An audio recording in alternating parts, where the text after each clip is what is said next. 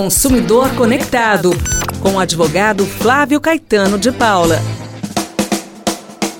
Hoje é dia de receber o Dr. Flávio Caetano e ele vem chegando para nos orientar com os nossos direitos de cidadãos.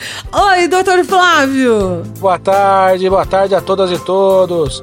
Vamos juntos! Show de bola! Dr. Flávio, é o seguinte, assunto hoje é: quando o meu plano de saúde pode ser cancelado por falta de pagamento?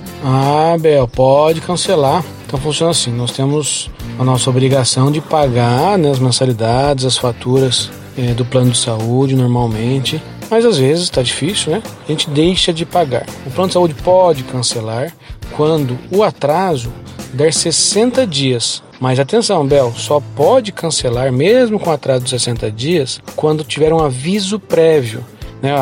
O plano de saúde tem que avisar, vai vencer por 60 dias e isso vai dar o cancelamento do seu plano. Esse aviso tem que ser inequívoco, tem que ser claro, tem que ser para oportunizar o consumidor de quitar aquele atraso, né?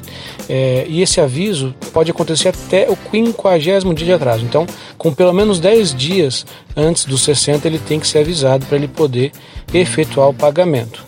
Isso em relação aos tempos normais. Agora, na pandemia, por conta de todas essas circunstâncias, o desemprego, a renda caindo e tudo mais, não pode ter cancelamento do plano de saúde. Então, isso não quer dizer que os consumidoras devem deixar de pagar, não é isso, porque isso vai ser cobrado depois, né? Mas não pode ter o cancelamento nesse período do coronavírus. Obrigada, Dr. Flávio. Bom fim de semana! Obrigado, Bel. Obrigado e até a próxima.